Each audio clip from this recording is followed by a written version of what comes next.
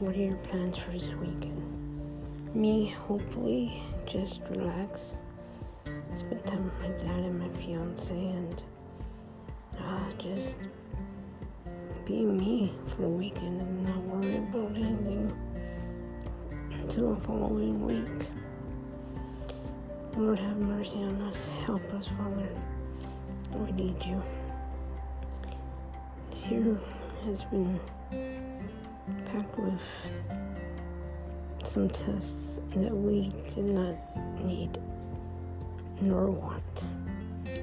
But Lord, we learn to trust you every day, every hour, every moment.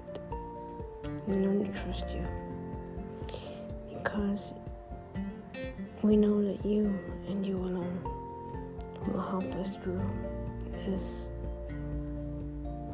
darkness that we face, this turmoil, this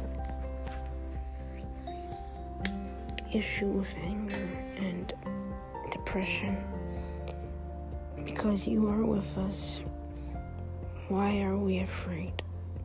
Why should we fear when we know the truth?